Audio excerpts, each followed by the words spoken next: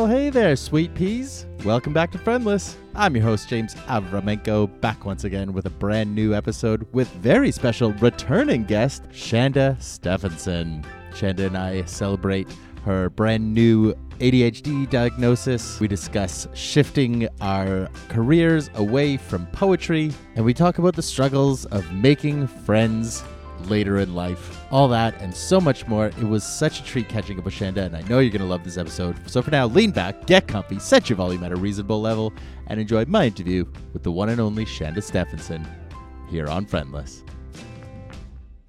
So this week on Friendless, I have the return of a former guest of the show and a dear friend of mine from back in Saskatoon, the one, the only Shanda Stefanson. How are you today? It has been forever. I'm good. Yeah, it has been forever. How are you, James? I'm good. I got like a funny I got a little bit of a late start today. I there's these funny things going on in my apartment that I cannot for the life of me get to the bottom of. My like late at night my bed like just like vibrates constantly. And I can't tell if it's like someone doing like laundry late at night or if it's like someone has like a massage chair or something like that, you know, cuz it's just this like constant vibration, and sometimes it goes on for hours. And my like landlord has gone to other suites and like asked around, and nobody feels it and nobody knows what they're talking about, like it, and so it's just this mystery, you know. It's ghosts. That's what I said. I was like, uh-oh, you know, ruh-roh, you know. But yeah, no, so I was like, I was up like late, like knocking on walls and trying to get people to shut the fuck up, and no one was. So Oh, jeez. so Shanda, you know, as I mentioned, you have been a previous guest, but for anyone who may not be familiar with you, I always love starting interviews with a very blunt question of who the hell are you? Oh gosh, that's like the quintessential question. Short answer, I don't know. Yeah, I mean, when we first met and became friends, I was really involved in like the spoken word and poetry community and theater and stuff like that, but I don't know, a lot has changed. The world has changed, my life has changed, your life has changed, and Mm.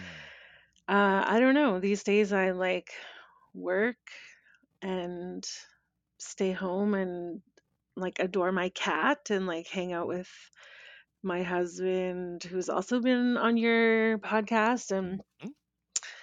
I don't know. Who am I? I don't know.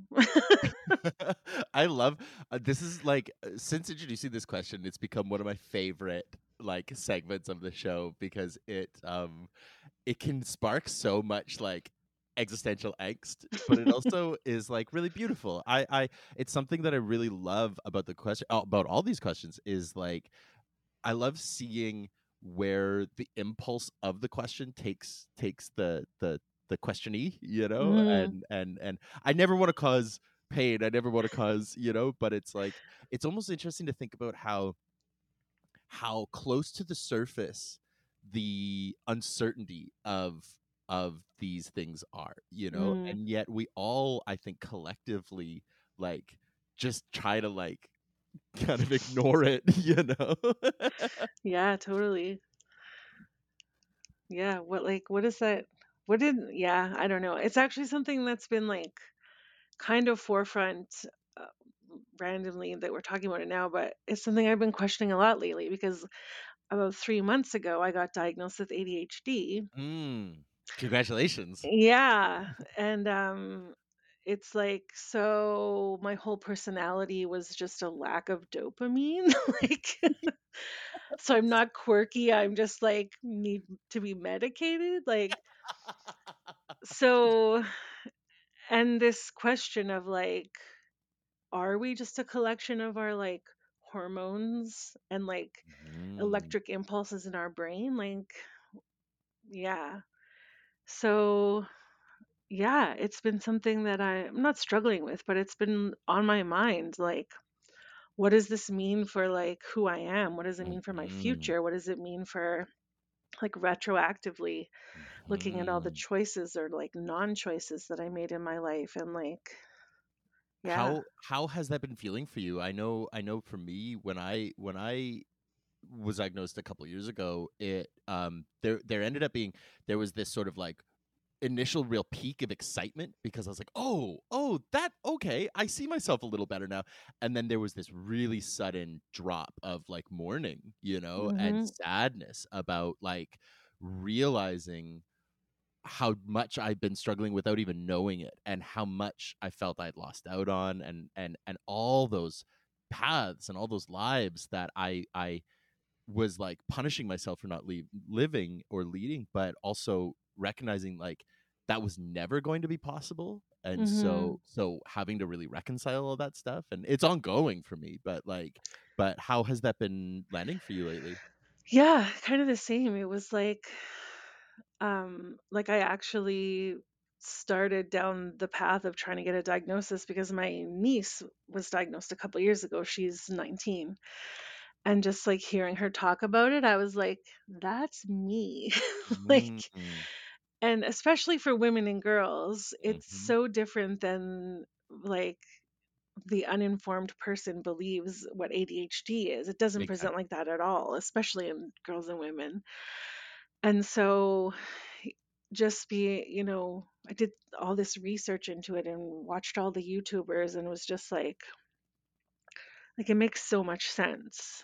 Mm. And kind of that same thing, like if somebody had figured this out like 20 years ago, like where would my life have gone? And it was um interesting too because I was in high school, I was like a real go-getter. Mhm. I did everything, I had good grades, all of the things. And then in tail end of my second year of university, my sister passed away. Mm. And it was like this sharp change where I couldn't get myself to do anything. I would stay up until Mhm. 4 in the morning watching Law and Order reruns and like drag my ass to class and like sleep through half my classes. And Yeah. like, it's like, it's like the trauma and the grief and all of that just kind of like flipped a switch on Mhm. to like on, and I just got, I was coping, and then it was just like I wasn't. Yes. And then now I'm in my 40s and like perimenopause and like the pandemic and the stress and like it same kind of thing. I just was like shut down. I am not coping with anything. Mhm. So yeah, it was very much like, yeah, I was excited to finally have an answer for why, like, I'm not just a piece of shit. Yeah. I'm not just bad at adulting, bad Yep. at humaning. Yep. There's like something legitimately physically wrong with my brain. But Mm. then, yeah, this, like you said, like a mourning, like this Mhm. deep sadness for like what could have been. Yeah. And like one of my therapists that I've seen over the years was, whenever I would get into these like what could have been, she's like, you're just gonna like what if yourself to death, Yes. like That's what what my if, therapist always says, yeah. yeah, like what if you had bought a winning lottery ticket 7 years ago? Like there's a million what ifs, right? Mhm. So I'm trying to just really focus on like what it means for my future, and Yes. what this knowledge, and I'm seeing a like an ADHD counselor and like Mm. on medication, and I'm doing a lot better. Like I feel like Nice. I'm thriving in a way that I haven't in a really long time. So it's exciting, but also just like, how the fuck did nobody catch this? Yeah, yeah. I wanna flag something, and this isn't meant as like a, but I hear this in myself all the time, and when I hear other people say it aloud too, it really catches my ear. Is framing it in ourselves as our brains are wrong or our brains are broken, right? Mm, There's something wrong with my brain, and there isn't. It's just it's how your just brain is, different. Yeah. right? Yeah. As far as I'm concerned too, the more I research and the more I learn about it, the more I recognize that if we're going to frame it as good or bad, which I try my best to not in any case, but if we're going to, I would actually much prefer, sort of I use the blankets of like allistic and autistic, even though like autism and ADHD are more just comorbidities. They're not exactly one to one, but like for simplicity, I usually use those framings, and I would substantially prefer an autistic brain over an allistic brain, because just because a brain can function within a society or a system like capitalism doesn't make it good. In fact, that makes it a very scary brain, Mm, And I think something like an autistic brain, which is designed, if you really look at it, for a type of state that the natural human seems to be more built for, a little bit more hunter gatherer, a little more like the ability to multitask and the ability to be aware of things that others wouldn't be, that's really good for the group, right? And mhm. so it's actually, I think it's a really beautiful brain formation, and I just recognize that it makes surviving in this system so much harder. Yeah. Yeah. And Yeah. I always try to just flame it as like, you're not broken. There's nothing to fix. There's nothing to fix. Yeah. We also do play within a system and a set of rules that makes our lives substantially harder. Yeah. And so we get to decide, like you say, about our future. So we could decide, like, so how do we cope, and how much of the game do we buy into, for our survival, and how much of it do we say, yeah, fuck all that noise. you know Yeah. I know, like I was like I've been a square peg trying to fit myself into a round hole my whole life. And Yes. it's like just be a square peg. Bingo. Like Bingo. find a square hole. Exactly. So, yeah, it's been like freeing and yeah, in ways that like yeah, I don't know. Mm. It's only been like 3 months and it's been a quick sort of like hyper focus was my new hyper focus kind of thing. Yes. Yeah. So, but yeah, it's like things make so much sense now. Like Mhm. all the ways my life has shaped up kind of thing. So, Yeah. Well, and the creativity, and I think, and that's another element that it's like, I know I wouldn't be as creative as I am without my autistic brain, mhm, and so I really cherish that because I cherish my creativity, yeah. and so it's like, yeah, okay, I can't hold down a office job, I can't do it, but like, who gives a fuck? Mhm, No one should be able mhm. to do that, like. Yeah, it's funny because I was like I work in healthcare and there's an occupational therapist that I don't work in the office anymore, but when I was, and I was going through this journey and I was talking with her a lot about it. And she's like, "So do you find that your symptoms are like interfering with like your work and your daily life?" And I was like, "Well, at work, I cope pretty well. I'm pretty good at like masking, I guess. And I mean, I have sort of like a constant low grade panic attack all Yeah. day, Yeah, and then you come but home but and you're a I'm puddle. but I'm like functioning pretty well." And she's like, that doesn't sound like functioning well." Yeah. Like No. I was No. like, "Oh yeah." Mhm. I'm just Mhm. so used to it that it feels normal. So, Yes. The idea of, like, yeah, that low grade anxiety always being present, like, that's not what being alive is, Being yeah, alive who isn't knew? being afraid. I know. Mind blowing. Yeah. Speaking on the creativity end, you're someone who is a beautiful poet and has done so much work within the art community. And I know that there was so much, like, I think even before the pandemic, things were already kind of shifting away, and I know a lot of, like, when I showed up in Saskatoon, the scene was already sort of like just not like completely breaking up, but it was shifting and it was changing, and who had been a part of it was sort of moving out, and there was a new wave of people who I don't think either of us had. Forgive me, I'm not meaning to speak for you, but like, I got the impression neither of us had much interest in participating in the new scene, Hmm. and and I'm curious, in the the following years, have you been maintaining any kind of personal practice, or have you been working on anything outside, or how has that been going for you? No, it hasn't been going at all. Oh no. Oh no. No. Yeah, I know. Um, the pandemic really fucked me. Like Yeah. I was not okay. And I feel like for like 3 years I was just in like survival mode. Yeah. And it was like do what you need to do to get through the day. And work was so stressful, and then, all this other ADHD and everything on top of it. And like working in healthcare, and Mhm. so yeah, I just was like survival mode. And I've Yeah. both Steven and I have had a really hard time just like getting back into like thriving mode, like doing Mhm. the things that we enjoy. And um yeah, the other day I was like, didn't we used to do things? Like, what did we do? Because like now I've it's like, had what do you this want to exact do question. today? I love We go this. shopping because for so long that's all you could do. That's right. It was the only thing open, so you just go to the Yeah. mall. Yeah, yeah. So I'm like, I'm sure we did things. Like, this wasn't our life before.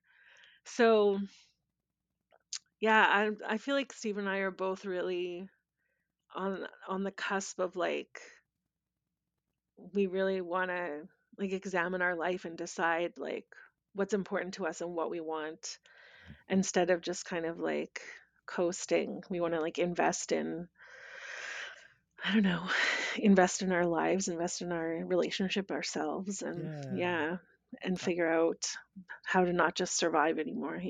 yeah. Well, and it's also that thing, coming back to something we just talked about is that it's like, something I work on with my therapist all the time in undoing those like shame spirals and in breaking those loops is recognizing that like to be able to feel anxiety means you're alive, and to be alive means that you have some sort of future, Mhm. the future's only done when you're dead, and at that point it won't matter. It's true. So it's like there can be some very very quick like existential dread behind that, but because of the nature of our brains, like you said about you're able to see worst case scenarios really fast, and that's a product of the ADHD brain, is to Mm. be able to see connections and then jump to conclusions and synthesis really fast, and so you hear one thing and you hear point A and your brain can jump to point G in an instant, and for me it's about processing back to like, okay, we're only going to get ourselves to point B and that's it. And that's all we're going to worry about right now because that's the only step we have. Everything else is Mhm. just theoretical, and recognizing that there are so many societal myths around when you can be successful and when you can start living and when you have to stop living and when you have to give up a dream and when you can no longer have that dream, and I often frame that around art, because there's all the myths of if you haven't made it before whatever age you'll never make it, and my question right now for myself has been, and maybe I'll even kind of open this up to you to answer if you're comfortable with it, is like what even is making it, like what's success? Is it I wrote a song, or is it I got to play a song in a stadium, Mhm. like what is success to the creative impulse? Yeah. Well, and that's something that like coming from like slam, Hmm. doing poetry slams, and like having a constant like, oh, if I write this new poem I'm going to perform it or and get scored on it. And Hmm. like it did such fucked up things to my like creative practice. Yes. It's almost like I would never want to have a job as a creative person, just because trying like making something you're living just changes your relationship to it so much. Yes. But then it's also like, and maybe it's ADHD, but I only work to deadline. Mhm. I don't just do things, well, certain things like playing video games for 5 hours a day, but Fuck like yeah. Fuck yes. you know, I need, it's the like I have to have a place for it to go almost. Like Hmm. I find it so hard to just like I'm going to write this and then like nobody will ever see it or read it. Like Hmm. so I've talked with my therapist a lot about this too, where Yeah. it's just like what, like can't you just do it just cuz if like it helps you, or it Yes. it feels nice, or does it matter if no one's ever going to see it? And yeah, like what is I don't care about like success, you know? I don't want to be famous. I don't want to be rich. I just want to like a happy, comfortable life, Hmm. which that's it's a whole nother thing. Like putting pressure on yourself to be happy is a whole other Oh, discussion. But big time, big time. Yes. like yeah, God, though. but yeah, I don't know. I still have creative impulses, and there's definitely something lacking in my life when I'm not Hmm.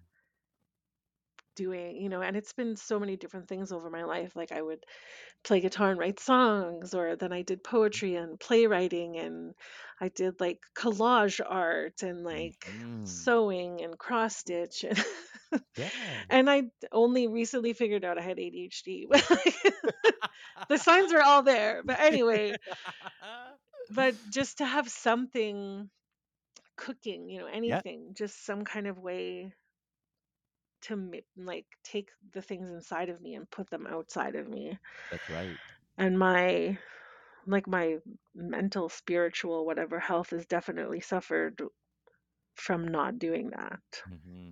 Well, it's something I've talked about many times on the show. I'm sure we even have just talked about it in private. Is that like, um, to sound like the broken record that I am, like, I think capitalism has fundamentally murdered the spirit of art because Mm, art to me, I mean, there's many, art is obviously one of those nebulous terms and it's many, many, many things. But to me and my creative and artistic practice, it's catharsis for me, it's getting experiences, thoughts, impulses out of my body and onto something else out of mhm, me, and it's rarely been, I still harbor deep, like, very, very traumatized framings of like wanting to be a cool kid, wanting to be a part of the cool kid group, wanting to be validated, wanting to be seen, and accepted. And when I was young, I tied that up with art, right? And I mhm. tied up, if this poem goes well, or if I perform this monologue, or if I sing this song, whatever, then I'll be loved, and I'm really working to tangle those sentiments, but that's gonna take years, and it'll still, like, even as I try to unpack it, there's still these little lingerings, like, yeah, but what if, right? you know and I think for me, like, it's becoming now of like just getting back to the, like, I always kind of like roll my eyes when people are like, going to the gym is my therapy, or like writing poetry is my therapy. And I'm like, no, my therapy is my therapy. Mm, But part of my therapeutic practice is writing poetry, mhm. or painting is part of my practice, and I think I'm not trying to say go do this. I guess I'm just, this is the again, another ADHD impulse is like hearing a thing, and so I'm telling a story about myself because that relates to it, Yes. is like for me is coming back to the, like, I'm gonna do this because it makes me feel better when it's done. Um and also on the other side too, like the idea of like a deadline, or the idea of meaning in general, is arbitrary and uh, fiction, you know? Yeah. So, like, just make up a deadline, right? Because it's all made up, Doesn't work that way though. If it's like a self-imposed made-up deadline, somehow it just doesn't have the same effect. But Does it anyway. feel good? I'm not meaning to spin into, like, let's coach you or anything, but, Mm, like, does it help if you, like, tell someone what the deadline is and then make them kind of come into it? Because that's helped me in the past. maybe I could try that. I don't know. I don't mean to suddenly. You didn't ask for advice, and I'm not meaning to give it. But on that end, I think that spins to one of the sort of like spine questions of the show, is these questions of friendship and what does it mean to be a friend. And as I've told this story countless times on the show, but it's like, so much of the spirit of the show has come down to questioning whether or not I've been a good friend. and Mm, and and through my recent years journey of this diagnosis, I've recognized, like, what a part my neurodivergent brain has played in that, and yeah. and how much a neurodivergent brain struggles to make and maintain friends, and how it's like always being the weird kid who would have a friend for a year and then having a meltdown or having some kind of, autistic screeching, and then suddenly, like, and then suddenly I don't have those friends again, Yeah. and taking the blame on for myself, right? And I guess to you, what does it mean to be a friend, especially with everything you're learning about yourself? Yeah, that's a really tough question. Honestly, like I'm kind of in the same vein as what you just said. Like it's like out of sight, out of mind. Like Hmm. if you're not in front of me, you don't exist, right? And that's totally an ADHD thing, but I'm so good at like situational friendships or like showmances but with friends, Yes. like Yeah. people I work with, or you're on a project together, and I just like get super close with these people, and then it's like, oh, I'm gonna be so sad when this is over, and then yeah, I'm not. Like 2 days later, it's like it never happened, right? And yeah, I really struggle maintaining friendships, and like there's that sort of cliche where it's like, oh, I haven't seen you in 2 years, but we sit down and it's like it's been yesterday. And but like, Another what is it? ADHD trait. Yeah, yeah. But like, what does it mean to like be there for someone? What does it Yes. mean to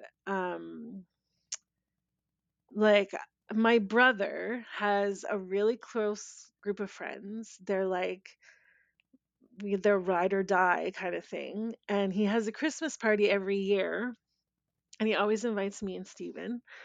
And he's like 7 years younger than me, so the crowd is a little like he's pushing 40 now, but like it's sometimes I'm like, I can't party with 20-year-olds anymore, but we Yeah. always go and whatever. And I, by the time I've had 2 or 3 drinks, I'm always just like, his tribe is just so there for him. Yeah.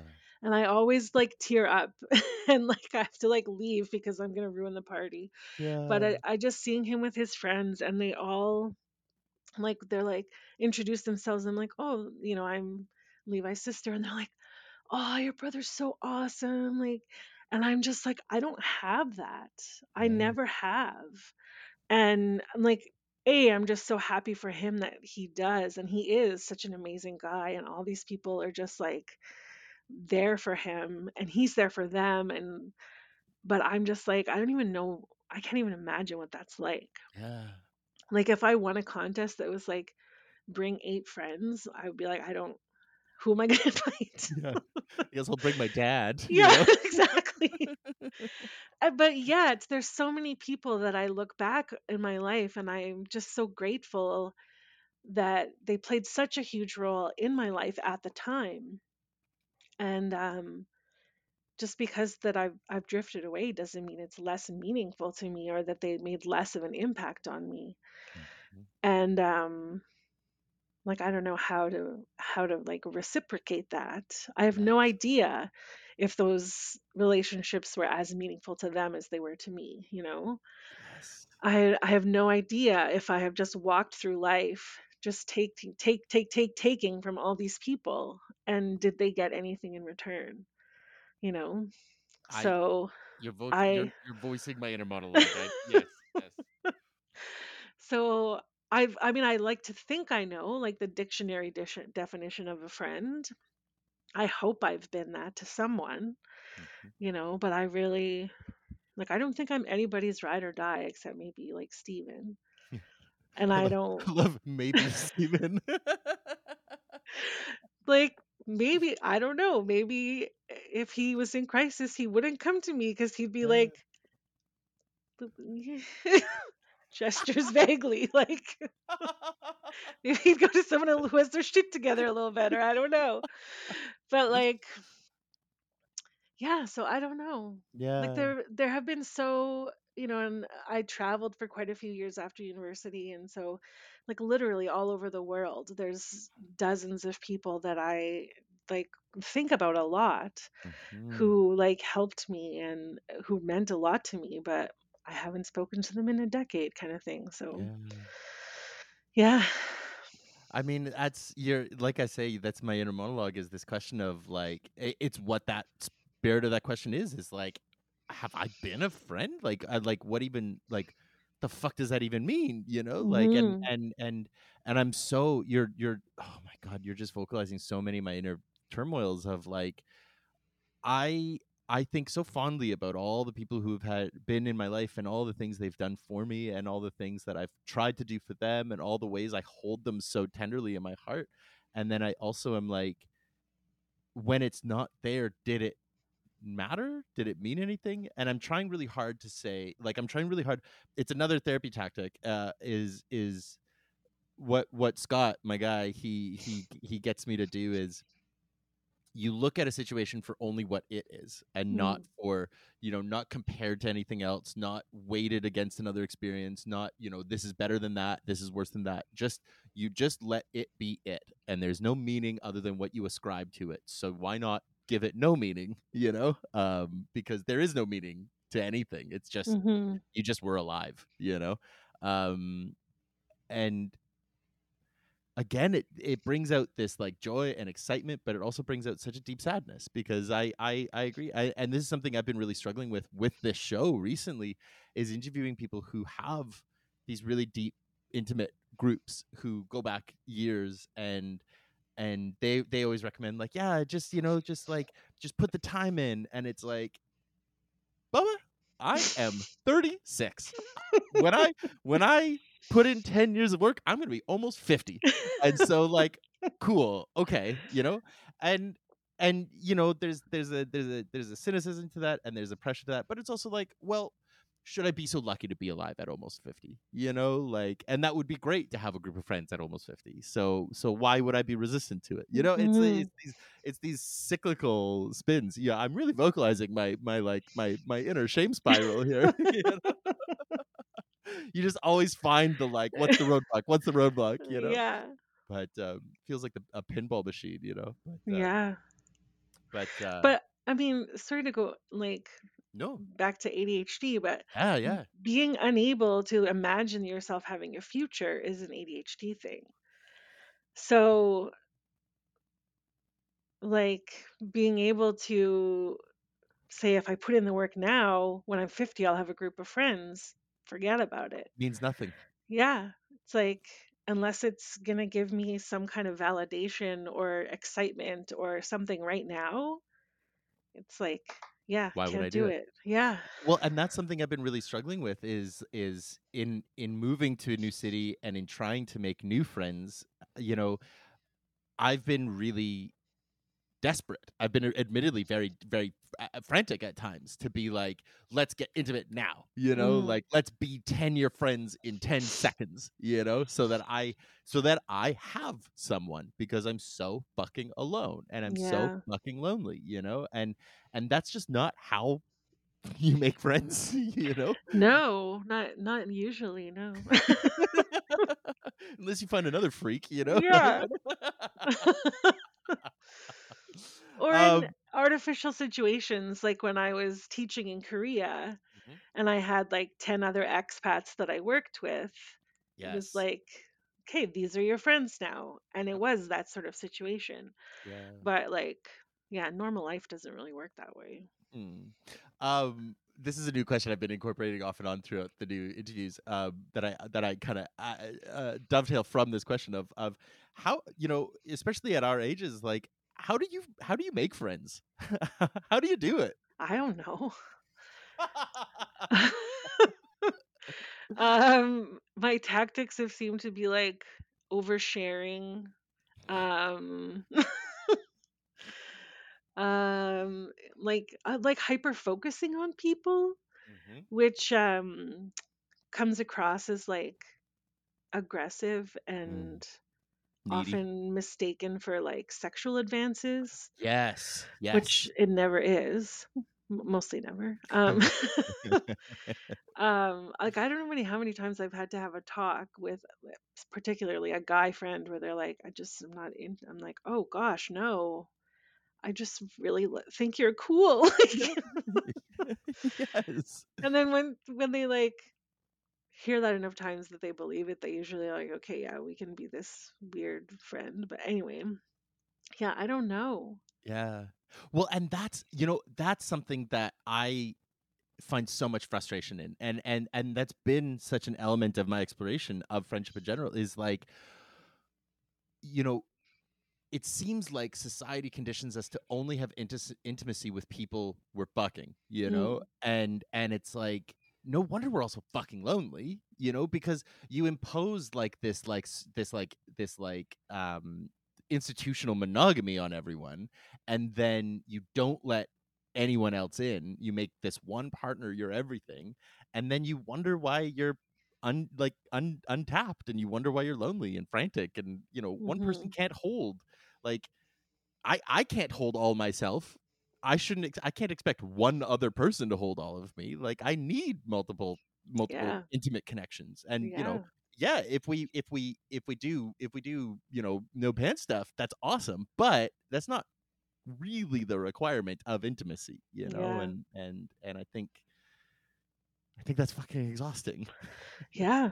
Totally.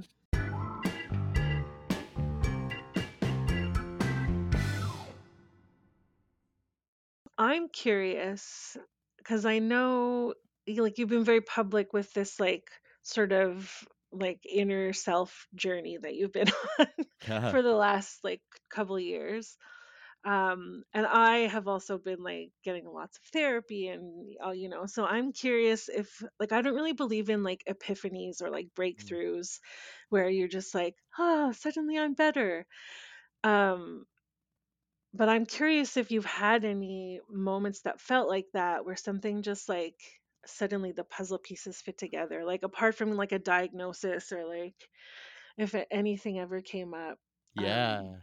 that sort of changed the radio station in your head or something. Yeah, yeah.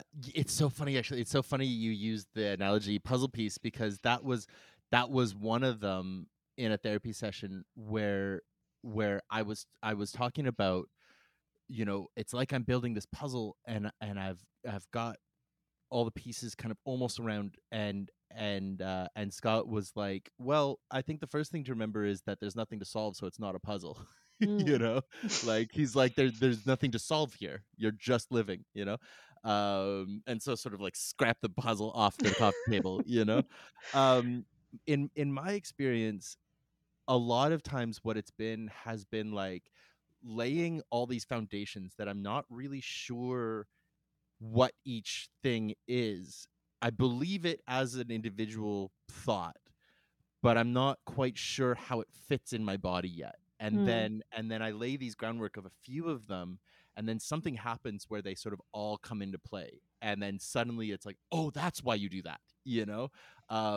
Things like framing, things like saying I want to versus I need to, things like recognizing, you know, the sort of the analogy of like putting your air mask on first before saving other people, you know, um these little things that all make sense individually, and then suddenly they all play together in a situation, and you go, oh shit, I've got all these tools at hand, and like Mm. it's working. You know, and um you know, so elements of like, yeah, taking care of yourself first is like healthy ego, you know? It's not selfish, it's good to be okay first, you know? And it's not like, I think it's been kind of bastardized with like, how you gonna love somebody else if you don't love yourself? Like, I don't think that's like, that's not real. That's just like, that's garbage words, you know? But the sentiment behind it holds truth, you know? Mhm. It's like, how are you going to take care of anyone else if you can't take care of yourself, you know? Even then, that's not even the full truth, because like, yeah, sometimes you need help. You know? um so I think it's like, yeah, I have had those epiphany moments. Often those come in moments of stress, and often those comes in moments of trauma, which then like years ago, if it was the same situation, would have dug in and gotten worse. But because of the groundwork I've been laying, I'm able to like shift and have a new experience, because I'm changing how I react to stuff. Um, but but I think maybe one of the biggest epiphanies I have had has been that, like, you can't just change, you know? You like, you can change, but it's not just like you think it and it's done. It's, oh, I'm going to have to think this every time for the rest of my life. Yeah. And sometimes I'm not going to want to. and Mhm. sometimes I'm gonna forget, and sometimes I'm gonna think it and still not do it, and there's gonna be any number of things, right? So it's I think that has been such a core element of it, is just like recognizing that there's nothing to fix. It's just like being aware of it and then deciding in the next contextual moments whether or not you're going to do that or not, Yeah. and again, it comes back to that thing of like, it's really fun but it's so scary. you know Mhm. yeah. um how about yourself? Have you had anything like that in your sort of first, I feel like you were kind of describing it a bit in through your diagnosis, Mhm. but Well, I remember um in a therapy session one time talking about like my crippling perfectionism. And she asked me like, where do you think that comes from? Like can we get to the bottom of that? And I was like, well, my mom and dad are both perfectionists, but like it manifests in different ways. Like my mom has to be like on top of everything all the time, and my dad, like me, just like if he doesn't believe he can do it perfectly, he's not going to do it at all. yeah. And she's like, okay, fair. Like you could have learned that from them or genetics, who knows? But that's Mhm. kind of a bullshit cop out answer. It's Big like, time. like where do you think this really comes from? And it wasn't just like one conversation, but I remember a particular one where we were talking about again the death of my sister and how I like vowed that I would like live a life that um like honored her, and which is like such an incredible pressure to put on yourself. Yes. So how can anything ever be good enough if you're Yeah. trying to live up to like someone who is, and the thing too about like grief and like looking back on someone's life is of course they're going to always seem better than they actually were, right? Yeah. So, and she was so young when she died too, so it was extra like she hadn't had time to not live up to her potential yet. So she was nothing but potential. So putting that pressure on myself, like, yeah, of course, I'm never going to be able to live up to that. And I Mhm. like, it was like a marble dropping into like a bowl of water. It was just like, holy crap. And I just like bawled in my Yeah, session. of course. And then I actually went to a show at Persephone that night. Oh, wow. And then um that night went home, whatever, woke up in the middle of the night. It was like 3 a.m. and I just puked my guts out Yeah. for seemingly no reason, like unless it was the meatballs at opening night at Persephone, which I haven't Almost certainly. entirely ruled out. Yep, But yep.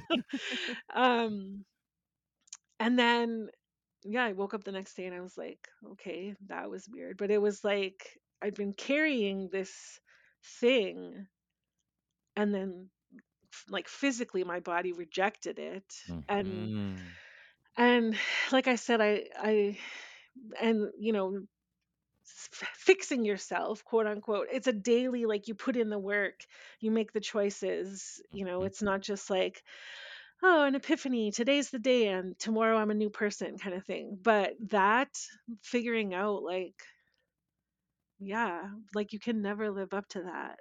And Yeah. also, like, if there is an afterlife and if she's looking down on you, do you think she's looking at you thinking like, wow, way to waste your life, Yeah. Shanda. Like you call this an Exactly. honor to me? Like, no. I'm sure she's looking down and she's proud of me, like Yeah. regardless. Yeah. You know, So, and there's something too to be said about, like, something I've learned is that in moving that energy through your body, it's not that it takes the experience it away, but it takes the the energy of that experience and it either removes it or it changes it. So having these big cathartic cries, having these expulsions, they are needed. They are needed to move through the feeling.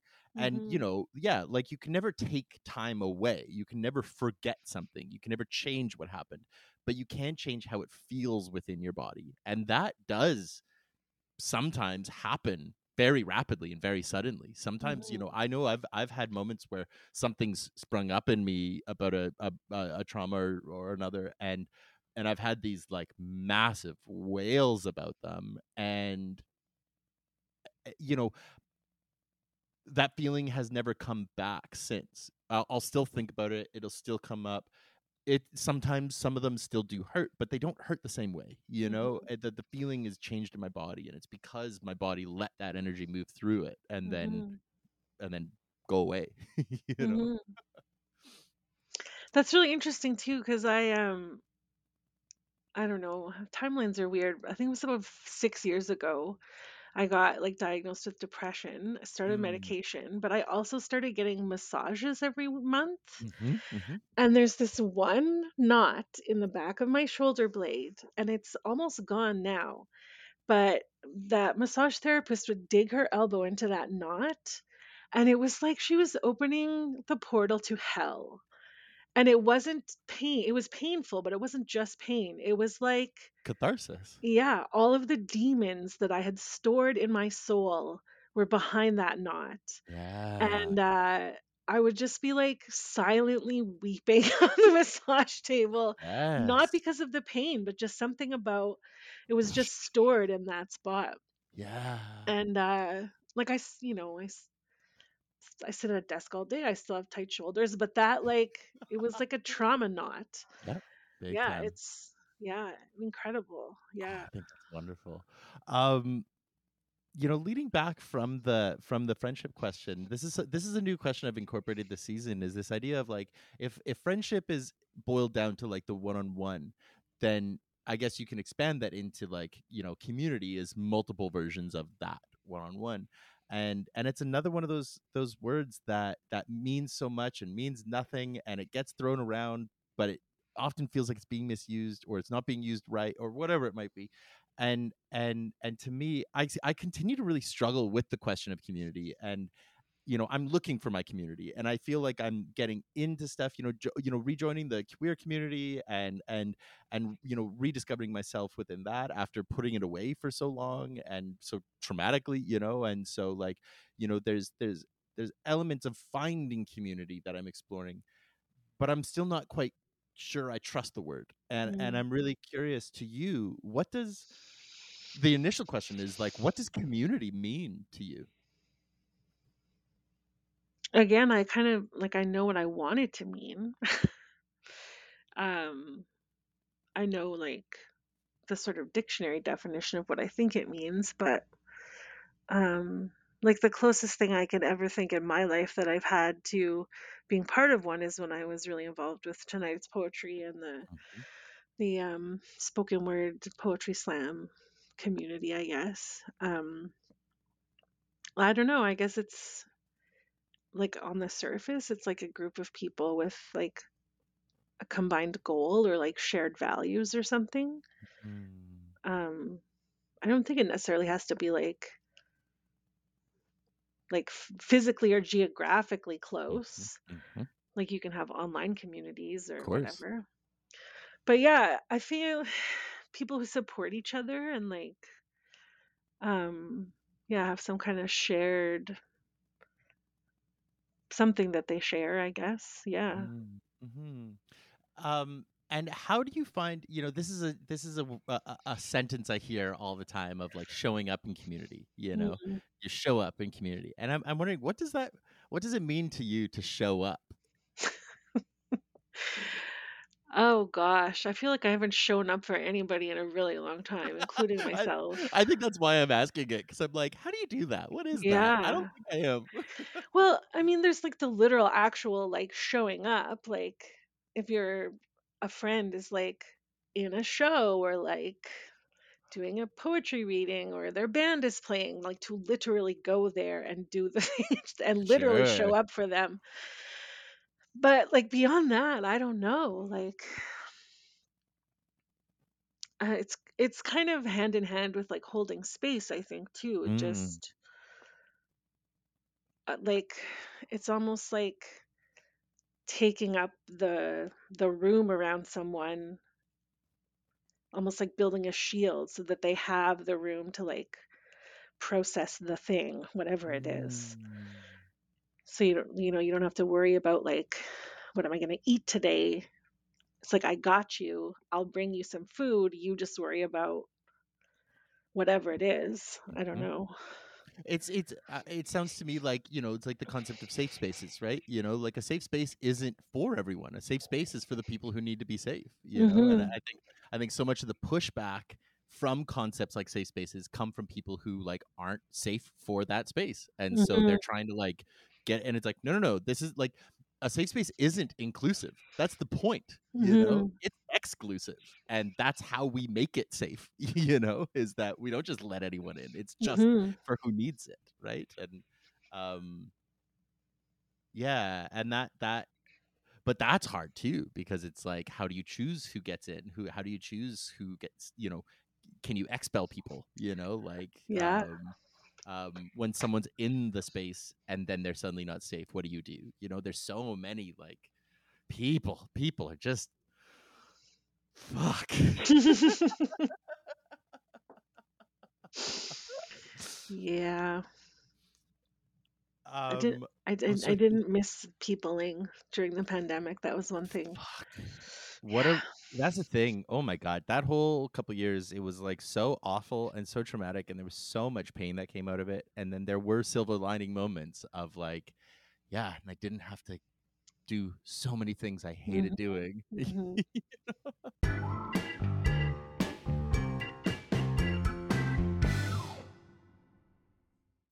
Yeah, I just have the one other question, but before we do, I really do.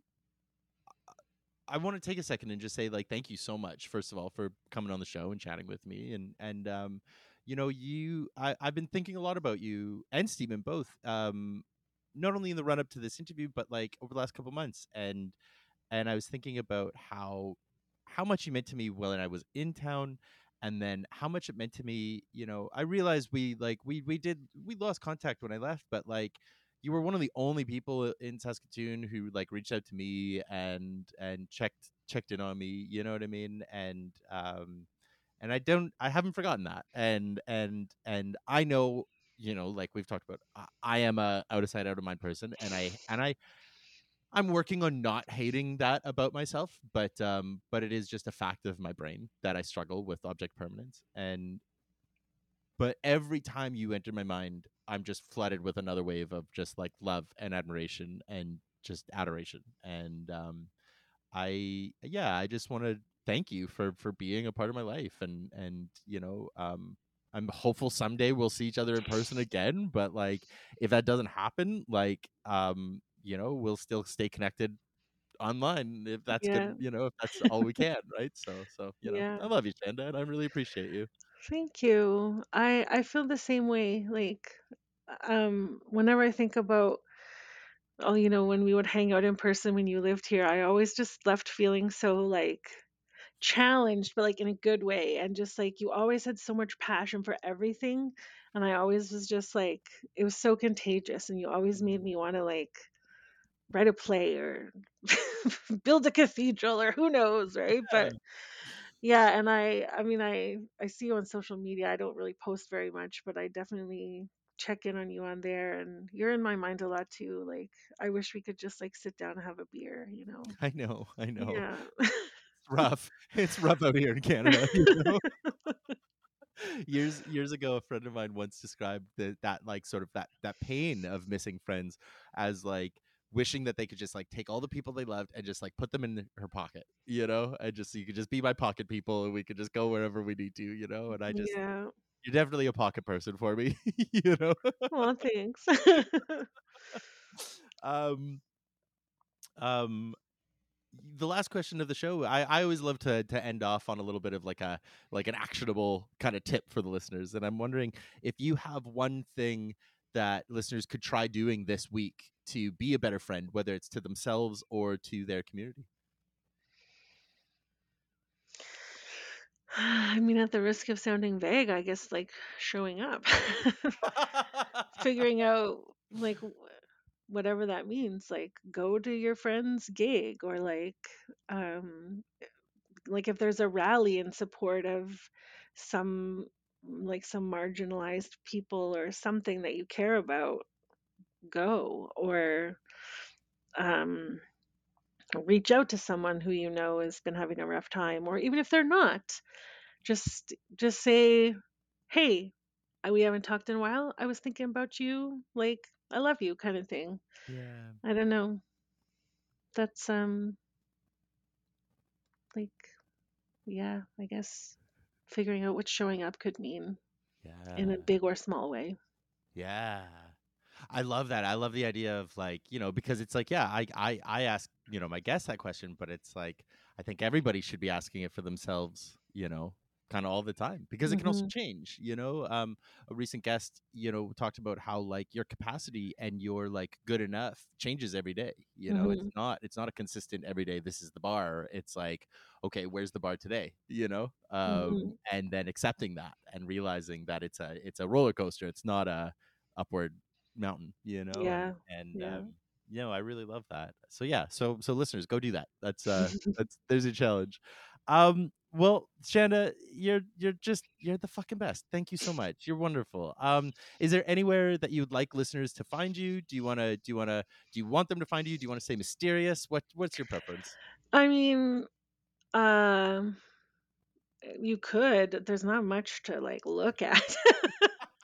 I'm mostly like Instagram is the one I use most, and it's just Auntie Shanda on Instagram. But I don't do much on the interwebs these days. So lots of cat photos. If you like cute cats, that's mostly what's on my socials. So Beautiful, beautiful. Well, those links will be in the show notes. And yeah, Shanda, one more time, thank you so much. I love you so goddamn much, and I hope you have just the best fucking day.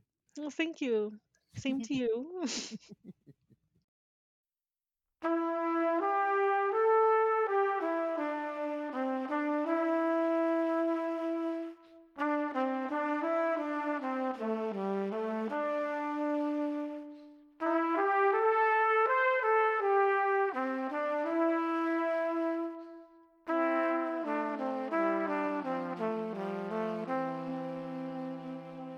And that's it.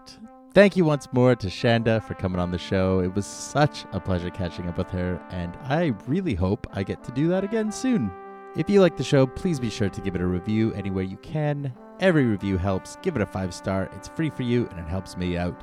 If you want more Friendless content, do not forget to sign up for the weekly Substack. Every Wednesday, you're going to get a brand new update straight to your inbox or on the Substack app, whichever you prefer.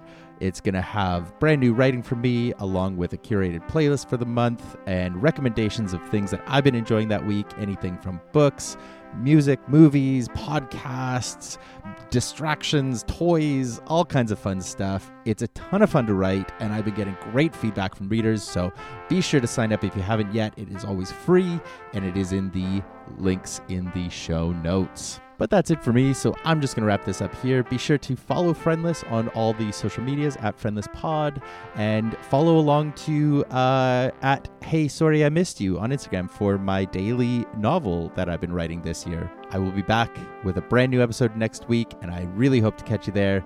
But I'm not going to worry about that right now, and neither should you, because that is then, and this is now. So for now, I'll just say I love you, and I wish you well. Fun and safety, sweeties.